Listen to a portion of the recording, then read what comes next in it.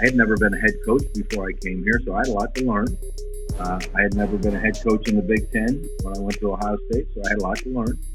And it takes a little bit of time, and you have to take those trials and tribulations, and I've always really been a believer. I've never seen anything great happen that there isn't a little bit of suffering leading up to it. I know after we won the championship in 2002, everyone wanted to compare each team thereafter. Well, is this going to be like 2002? Just like the 2002 team? And I used to always tell them, no, this isn't anything like the 2002 team. They haven't suffered. Where can you turn when you're in pain? Turn to Beacon Orthopedics and Sports Medicine, where more high school, college, and pro athletes turn, where your neighbors and weekend warriors turn, where you'll get immediate access to expert orthopedic specialists, physical therapy, and imaging at 15 convenient locations throughout the greater Cincinnati area. When you're in pain, turn to Beacon Orthopedics and Sports Medicine and get superior care on your schedule. Visit beaconortho.com to schedule your appointment. That's the Beacon difference. Absolutely. Do you have any, before we get rolling, Coach, you have any questions for us? Oh, you're the one supposed to be asking the questions. There we go. All right. All right. Luke Fickle said you're going to be tough on us, so he's right. Right. So, good friend of the program here, and we've had a couple of coaches you've been with, so can't wait to get rolling. So, Calvin will kick it off, and we'll get moving. It's about 25, 30 minutes. Is that okay? Perfect. Awesome. All right. Go ahead, Calvin. Coach, appreciate you taking time again out of your busy schedule up there at Youngstown State and leading the school and whatnot, and joining myself and my partner Kyle Decker here on the Underdog podcast. It's good to be with both of you guys, and I've got a lot of buddies that have been on the podcast, and they said you guys are pretty tame, so it shouldn't be a problem. No doubt. And actually, Coach, well, I got to get used to saying president or coach, but either way, me and you grew up a diehard Buckeye fan. This guy right here, Michigan fan, or I guess the team up north, I should say. So you dominated 9-1-0 against you. So thank you for all those wins back at Ohio State. Really appreciate it. Well, in his young life, he's had a lot of pain then. It's been rough. It has. It has. Yeah. I was giving a hard time. They did a good job in basketball, though, so they had a nice basketball game. So yeah, right. There. I mean, as a lot of people say right now, right now we're a basketball school. We'll take that right now. The blue ballers, that's for sure. So also, I got my my pops. I think he might love you. You can see him on the sweater vest here. Those that have, he might love Jim Tressel more than definitely his two sons and maybe my mom. So anyway, I had to show old pops in the sweater vest, but nonetheless, where did the sweater vest, to kick it off, and then we'll obviously get into more of your Underdog story, but where did the sweater vest originate? Well, we played mostly night games here at Youngstown State, and we're up in the northeast corner of the state, and heck, after Labor Day is over, it starts getting chilly at night. So, I threw on a sweater vest, and that kind of became what I wore. And so when I got to Ohio State, talking to the people from Nike and all that, they said, well, what are you going to wear on the sideline? I don't know. What do you want me to wear? They said, well, what do you normally wear? And I said, well, normally I wear a sweater vest. And I said, it's a little chilly up there. We didn't have that many day games. And they said, okay, well, you're going to wear a sweater vest. We don't care what the temperature is. So I was out there, and it was 98 degrees. I was wearing a sweater vest. Looked silly, but the people from Nike are in charge. So, if it got real cold, I told them I'm putting a coat over the sweater vest because, and they were okay with that. But that's kind of how it evolved. Yeah, love it. So, well, let's get into a little bit of your journey. And I was listening to some content. You said trials and tribulations are a blessing. So if we go back to, your first head coaching job, I think a lot of our guests on, they see you winning the national championship in 2002 or the 4 national championships previously at Youngstown State. But before of all those championships, before you reached, that mountaintop of winning in the highest level of your industry, you had a losing season to start, right? You were I think 2-8 or 1-9 going in your last game at Youngstown State in your first season, and you beat Akron. And you talk about how you handled that adversity as your first year coach and how that kind of sprung you forward in your first large case of adversity. Can you start with your Youngstown State experience and how you got through that? I think anytime you're doing something new, it never happens as quickly as you would like it. It takes time to develop relationships, and whether it was our first year at ISU where we were 2-9, or first year at Ohio State where we were 7-5, getting to know one another, learning to trust one another, to learn. I had never been a head coach before I came here, so I had a lot to learn. I had never been a head coach in the Big Ten when I went to Ohio State, so I had a lot to learn. And it takes a little bit of time, and you have to take those trials and tribulations, and I've always really been a believer. I've never seen anything great happen that isn't there isn't a little bit of suffering leading up to it. I know after we won the championship in 2002, everyone wanted to compare each team thereafter. Well, is this going to be like 2002? Is this like the 2002 team? And I used to always tell them, no, this isn't anything like the 2002 team. They haven't suffered. These guys have had good years. They've had bowl years at BCS bowl games, January 1st games. They've not really suffered like the group prior to 2002. Group prior to 2002, the seniors were 6-6, 8-4, 7-5. That's not what you want to be at Ohio State. Right. And they had a coaching transition, and so they suffered a great deal. And they probably weren't the best team we ever had at Ohio State, but they had suffered probably the most. Now I think going forward to 2014, people ask, well, is this one going to be like 2002? And I said, you know what? I think this one will be, because that group went through a coaching transition, went through a year without a bowl game, went through some tough times, had never won a championship, and I'm not sure, they necessarily were the best team in the country. They'd suffered. Maybe they'd suffered more than Alabama, and they were onto their second or third quarterback with Cardell coming in, and they had a lot of suffering. So, long answer to your short question, I'm high on suffering. Every good thing that's ever happened to me has been trained with a little bit of suffering. Yeah, and kind of going through your journey a little bit here, Coach, obviously spending the time you did, I think it was close to 15 years at Youngstown. When you were and you were obviously elite coach at that level, but looking back, I remember growing up, I was a middle schooler at that time, but thinking about on a national level, I didn't really understand where Youngstown State was. And so I think it was the same thing. You kind of talk about it, a little bit of the underdog approach of getting that Ohio State job to a certain degree, was wow, we're going to take this coach, even though he's had great success, but he's not, coming in from X, Y, and Z Power 5 school. He's coming from 1AA Youngstown State. Can you walk us through, getting that job and what it took to kind of overcome maybe some of those perceptions? It took a lot of courage by the people at Ohio State, because that's not what you normally do. At a place like Ohio State, you have your pick of whoever you'd like. Andy Geiger, who was the athletic director, who happens to be Andy's birthday today. Happy birthday. Giving him a shout out. And but the courage he had to select someone from 1AA. I'm not sure a 1AA coach had ever gone on and won a national championship or anything. I think Frank Beamer was close. Didn't Frank Beamer play for it? And he came from Murray State.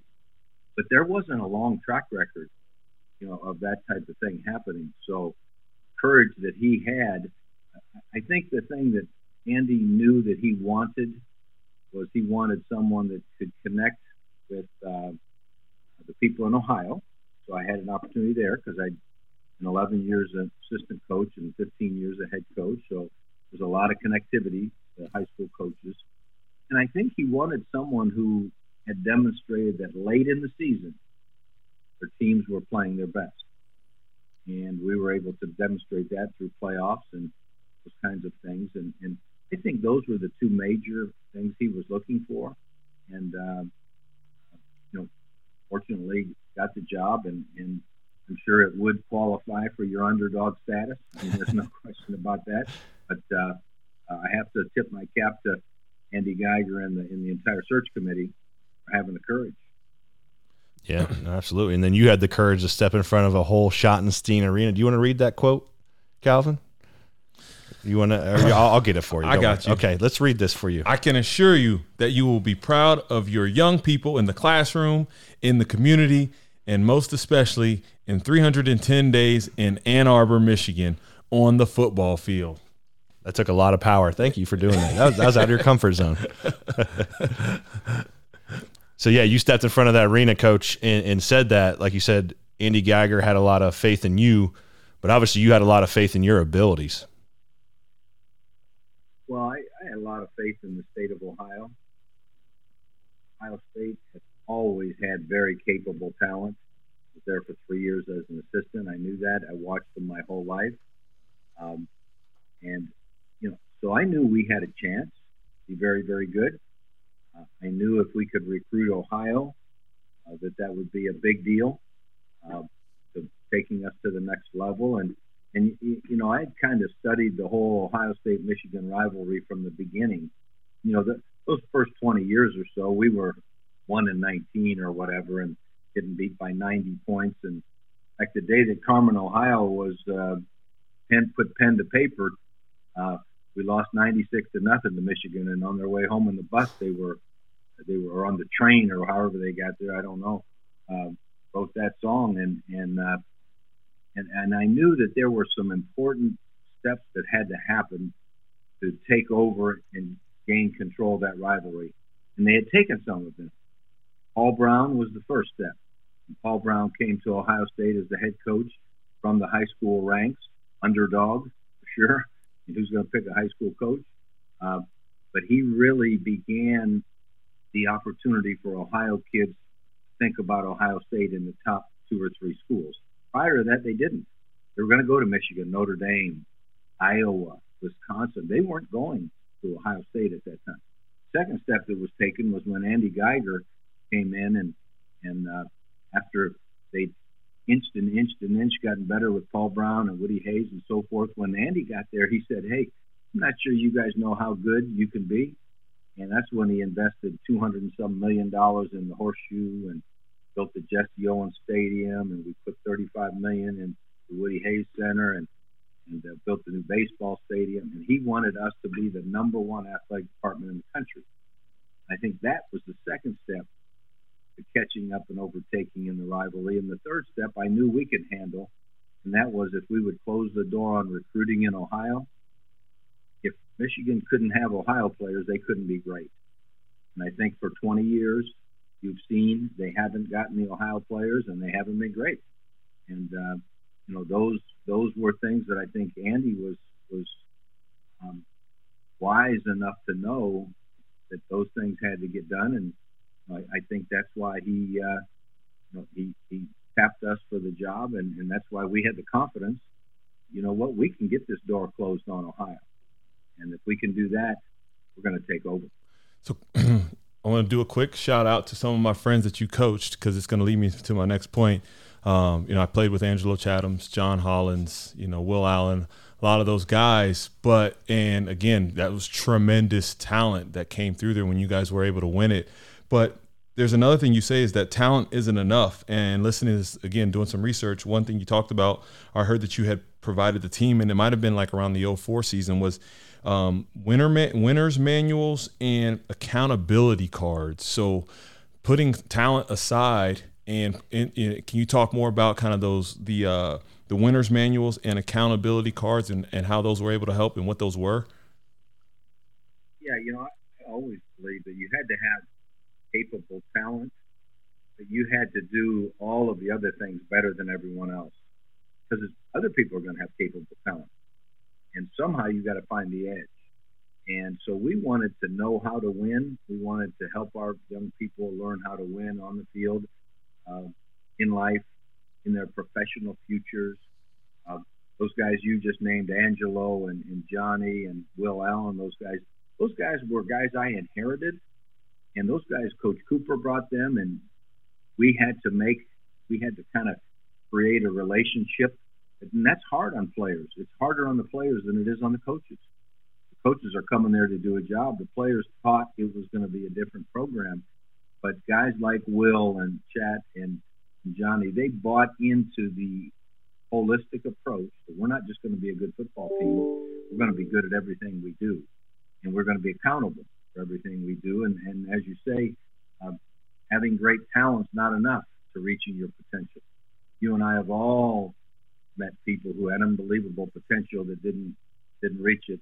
Unbelievable talent didn't reach their potential. And so we worked extremely hard on that. And I think that can take a good team and make it a great one. That can make a great team and make it an unbeatable one. It can take an average team and maybe make it good. And, that's what we wanted to spend time on. Yeah, and something I think those obviously players bought into was the Block O of life, right? Can you talk, someone that's looking for a life system, maybe that's someone that's going through adversity, which a lot of people on our platform are, maybe they could adopt the Block O of life. Could you talk about what that is? Yeah, our Block O of life really were 6 areas that we pledged to our players that we were going to help them reach their potential in those areas. And of course, we used to always laugh at their favorite subject in school or their favorite area in the Block O was football. Okay.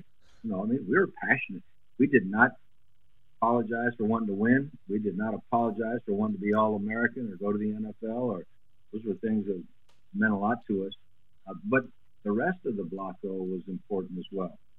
Our ethics and morals and spiritual growth, our caring for others, our personal families, our academics, our health and fitness and conditioning and strength and explosion. And so we had 6 areas in the Block O that our guys every year, and it was tedious, and they used to whine about it a little bit, but, they used to have to fill out goals and then plan to accomplish those goals, and then they would have to fill out their dreams in those areas and their plans to accomplish that. And then we would evaluate that ongoing, and sometimes people's goals change.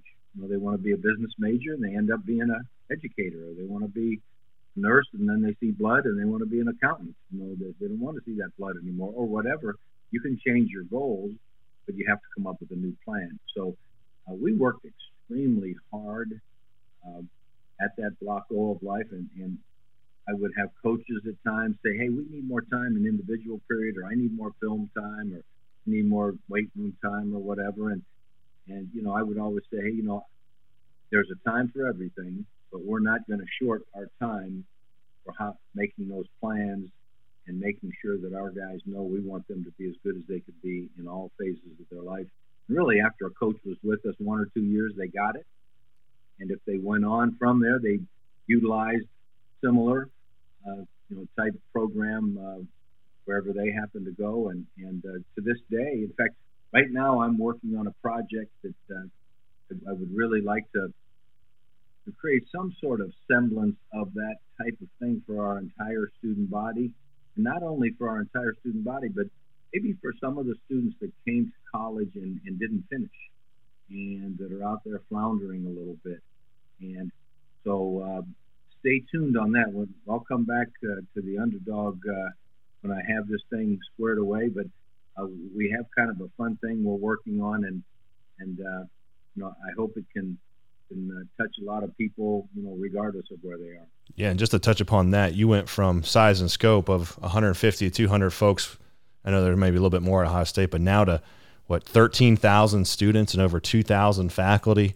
So you're touching over 15 to 16,000 lives. So I can't wait to hear that. We'll definitely have it, but also we'd be remiss not to say, in our conversations with Luke Fickell and Marcus Freeman, two folks of the many we've talked to, have specifically in our episodes talked about you, Coach. And I think that and they talk about it often. We just saw Marcus at Notre Dame in South Bend about 3 weeks ago. And, that hopefully, you've impacted not just those guys. People know those guys. I know there's more people that you've impacted, but, obviously the Blocko of life, and you're more than just a coach in football. Like you said, you were trying to make sure to help them all facets of life. So I can't wait to hear what that is, because obviously you've impacted lives, and it sounds like you're going to continue to do that. You go back to your trials and tribulations, especially at the beginning of the podcast. And I remember my old mentor told me after we were leaving Ohio State, he said, "No, it doesn't feel like it right now." He said, "But your biggest impact is ahead of you." And I'm like, "Man, it doesn't feel like it right now. I mean, how can you have more impact than being the head coach at Ohio State or whatever?" And he said, "But you have to believe that." And so as I went to work trying to figure out what the next chapter was through the trial and tribulation, in the back of my mind, I kept reminding myself that I had to believe that my greatest impact was ahead of me. And, I think it was a guiding, maybe a rudder or a guiding light or whatever. And I truly believe that you can impact wherever you are, but next place you are, you'll be shocked. You can impact more. What philosophies did you bring off the field into the business world when you moved into the president role? Philosophies and different leadership things. I think it all starts with relationships. Relationships begin with listening and learning. So when I came into higher education administration, I had been 38 years in college coaching, which is in higher ed. But I wasn't in the part of the business that I was going to now be responsible for. And so I really needed to go to school. I needed to read everything I could read. I needed to listen to podcasts of educators. I needed to get all the periodicals that were about higher education, the Chronicle of Higher Education and things like that. I needed to go sit and talk with people. I needed to hear what they needed. And then really, honestly, when I got here 7 years ago, the first thing I did was put a group together called my presidential mentors. And it was a group of students. I wanted to find out what they needed. Because it's one thing to know what all of us that are working here need. And usually we'll all say we need more pay or something like that, right? But what does the student need? And that group over the last 7 years has probably given me more insight as to where we could make an impact than any. And so that listening, planning together, finding out,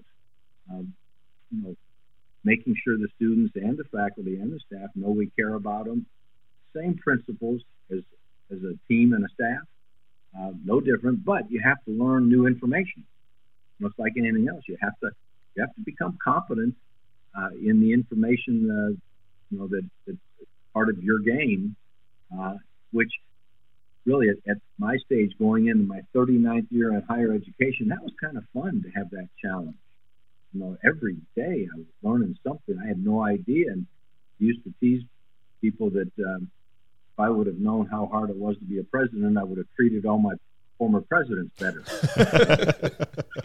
It's tough duty, but you don't know that until you learn it. And that's the thrill of going through those trials and tribulations. And your podcast being the Underdog, I was an underdog coming in here. I didn't have a PhD. All faculty had PhDs. I'd never been higher ed, president or administrator, or anything. I guess I had the blessing that I had been here and people knew me, but I'd also had the curse of, well, you were just a coach. And so every day I had to prove myself. And in fact, my wife just ran into someone, I forget where she was, and the guy said to her, I was on the search committee when your husband came to Youngstown State as president. And he said, I just want you to know I voted against him. Didn't think he was the right fit. And he said, but you know what? I have to admit, after 7 years, I was wrong, and I'm glad he came. And I think that was after she hit him in the mouth. But no. But you do have to prove. You do have to prove to people that you can do the job, most especially if you're the underdog. Yeah, and you've done that, right? Awesome, you think about man. when you came into Youngstown, you came into Ohio State, back to Youngstown, and did you get the chills a little bit? Yeah, kind of like a little pregame. I would love there. to play for. No offense to Coach Hepner and Coach Montgomery, I could have played for Coach Tressel. Coach Montgomery, yes, yes. So and he is. Let's just get this because we're both Miami guys, and he was a Miami. So I know you were only there for a year. I think it was 79 to 80, if I got it right, or 2 years. Okay, 2 seasons. 2 seasons. So how about that? Cradle coaches. I think you know what. I need to get with Miami and say we need to give Coach Tressel more love down there. Yeah, let's get that. Well, what's funny about that is I was never kind of considered part of the cradle of coaches until I won a national championship. Now all of a sudden they brought me down and put me in the Hall of Fame. So they've given me love. All right. That's good. I met you, Coach, actually at the Cradle of Coaches thing at the National Coaches Convention about 2010. I think you were there with your wife. So and that's when I realized I was like, oh, Coach Tressel coached at Miami. Yeah, such a small world. I tried to hide that for a long time. We broke out. Yeah. I love it.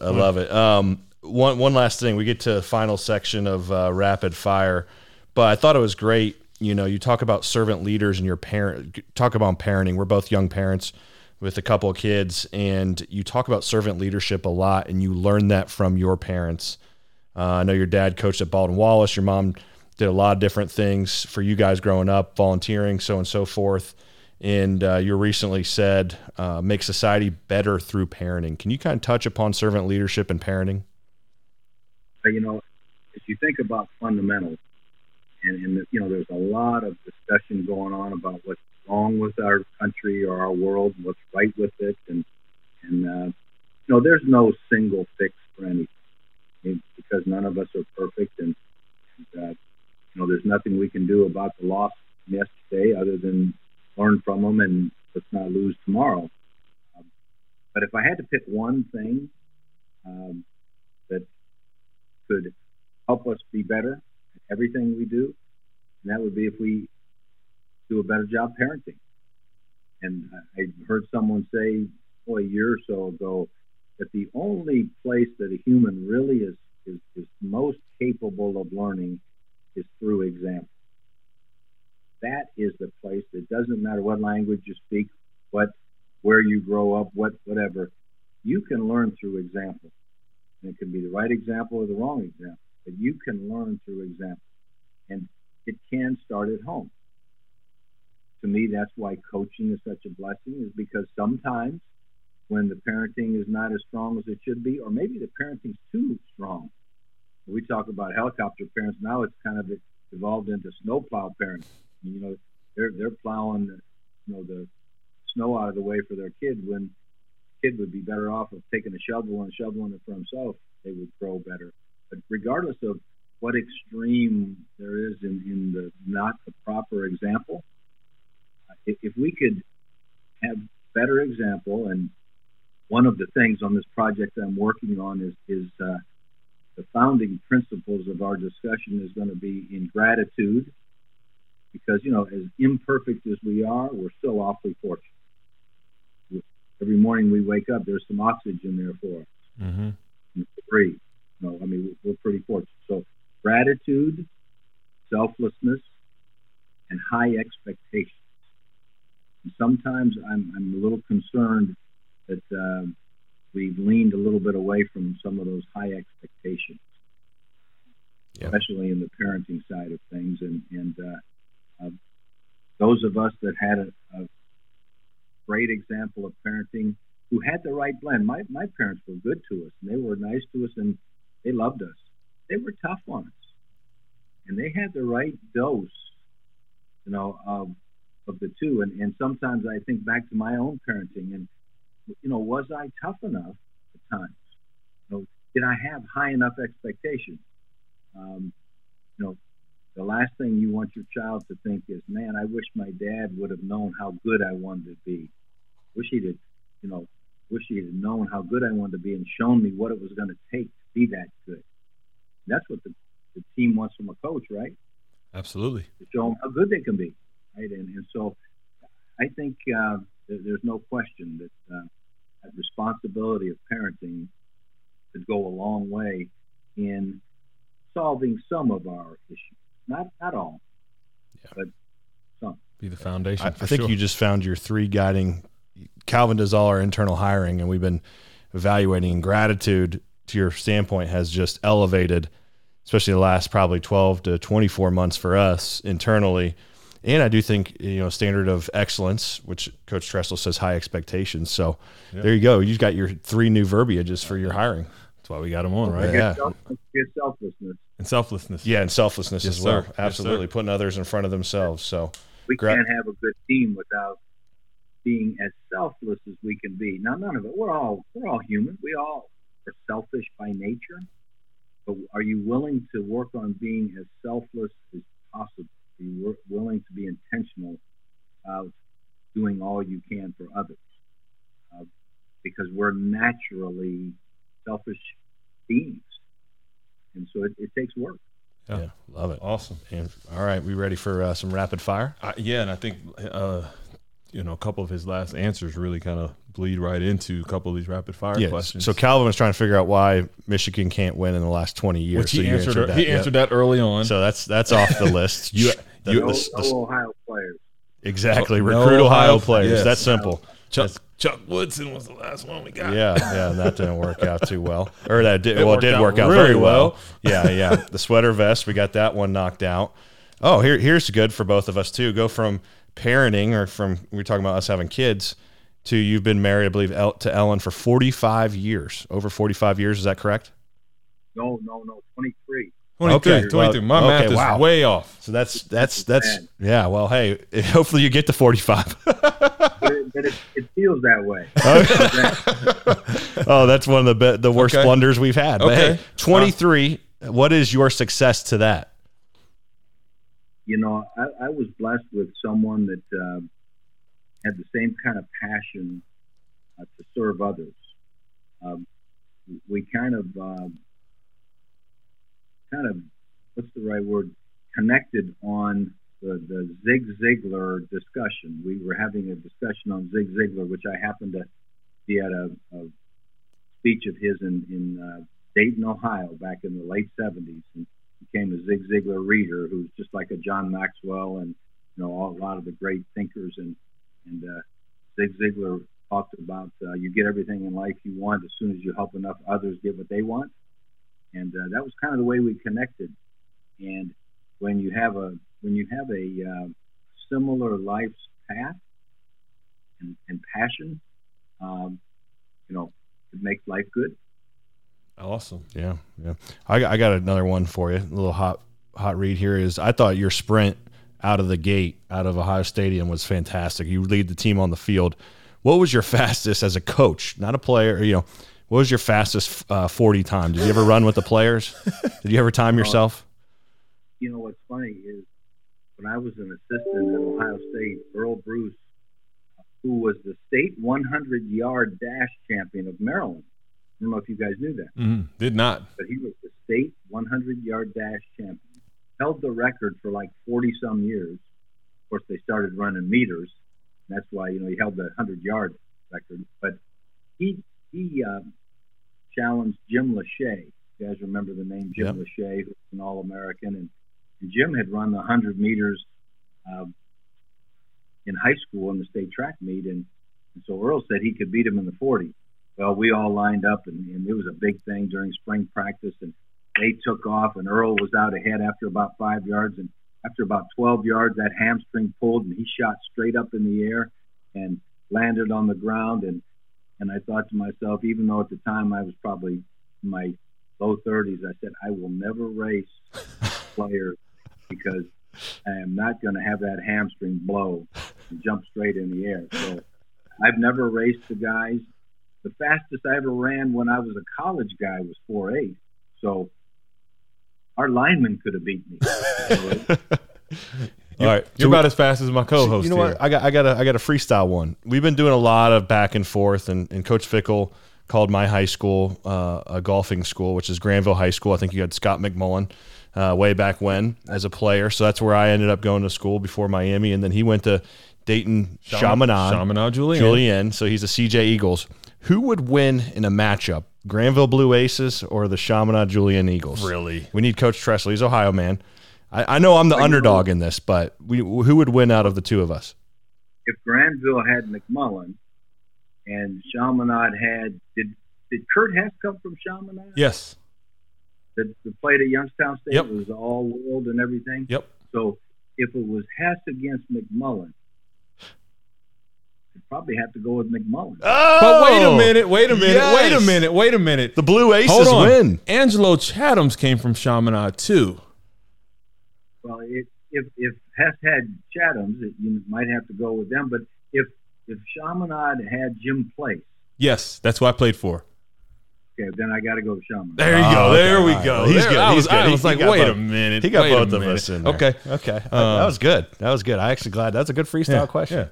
Well, Jim was from Massillon, Ohio. yes. Yeah. He supposedly ripped the stop sign out of the ground when he played for UD. He got so mad he yanked the stop sign all the way out of the ground. He told this story. I was like, all right, Don't mess with that guy. 2 weeks ago. He's doing good. right. A couple weeks ago. All right. So Last question, Coach. Now, we ask this question at the end of every episode to our guests. And before they answer, we ask them we make it that we would like for you to help us with the answer. So, question is, who is one person you think we should have as a guest on the Underdog podcast? Underdog. You know who I would have? I would get Chris Creighton. Chris Creighton. I don't know the name. Creighton. Creighton.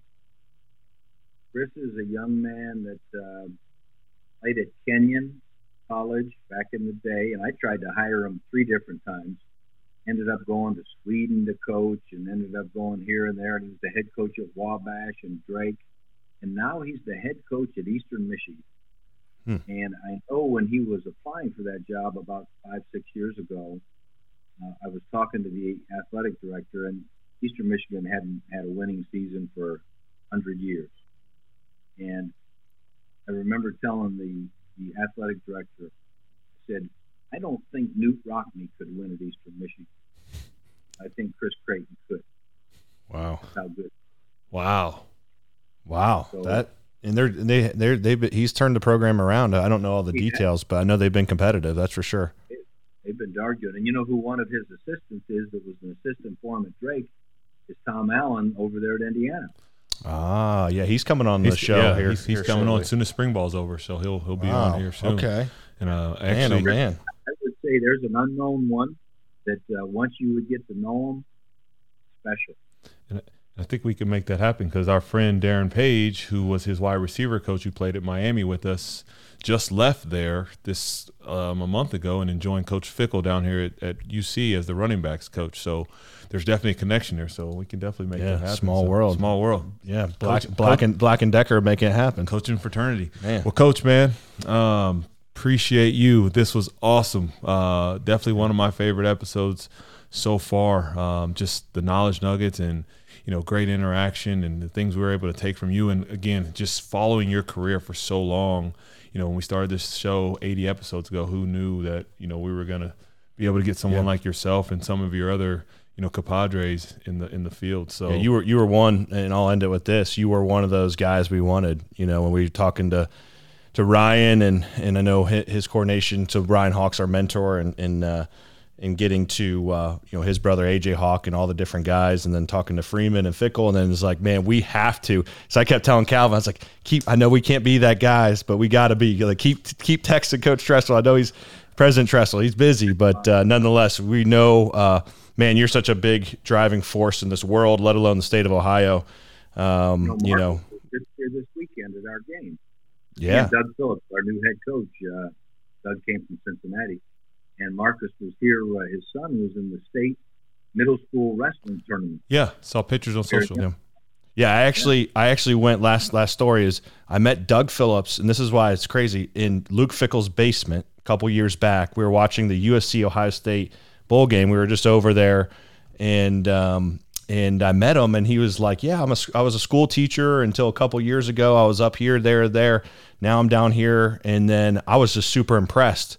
And the next thing you know, he's at the head coach of but he's the same way. He reminds me so much of you, coach, of like, I remember when I talked to him, he was about developing young men and doing things the right way and doing this and doing that. And I was just super impressed he talked more about outside of football than in football. So I think it's a great fit for you guys up there at Youngstown. I was very impressed with Doug Phillips. So yeah, we'll definitely be following. We'll try to get up to, You want to get Doug on. Yeah, we did. We actually, okay. Hey, you know what? We're going to get Doug and we're going to get them on. The superintendent, the major college assistant, and now FCS head coach. That's a pretty good underdog story. Absolutely. I love it. Doug Phillips, here we come. We got Doug Phillips. You're getting us right, coach. We appreciate everything once again. Thanks so much for your time. Best of luck. Yes, sir. All right. Have fun, guys. All right. Thanks, coach. Thank you. Right. All right.